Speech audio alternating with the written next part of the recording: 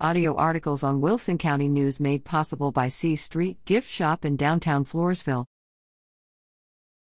Bears edge out Navasota at the buzzer, claim area title.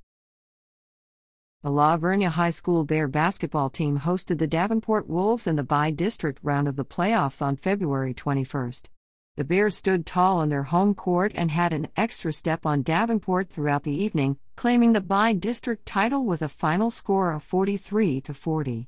The Bears then traveled to Bastrop High School to face the Navasota Rattlers in the area round of the playoffs February 24.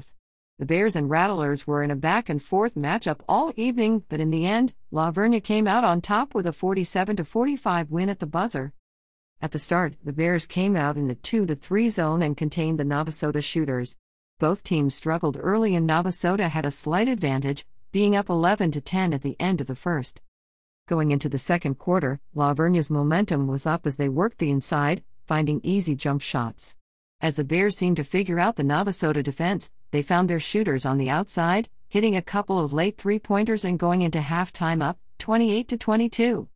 In the third quarter, the Bears found themselves in foul trouble but were able to face all adversity by hitting multiple threes and kept the momentum early in the third. While the offense was rolling early, the Rattlers out-rebounded La Vernia late in the third, making it a tight game going into the final quarter with the score, 37-34. As the final quarter began, the Bears came out and struggled offensively to get anything going. Meanwhile, the Rattlers jumped on top of the Bears' defense, getting the ball inside and to the free throw line, with a late 43-39 lead. Once again, the Bears never gave up, and after hitting a couple of late free throws, La Vernia called its final timeout with 8 seconds left. After a missed layup, senior forward Ryan Bellino had a putback rebound at the buzzer, sending the Bears to the regional quarterfinals. The Bears faced the Boerne Greyhounds February 28 at Judson High School as they looked to advance to the next round of the playoffs. Watch for playoff updates at www.wilsoncountynews.com.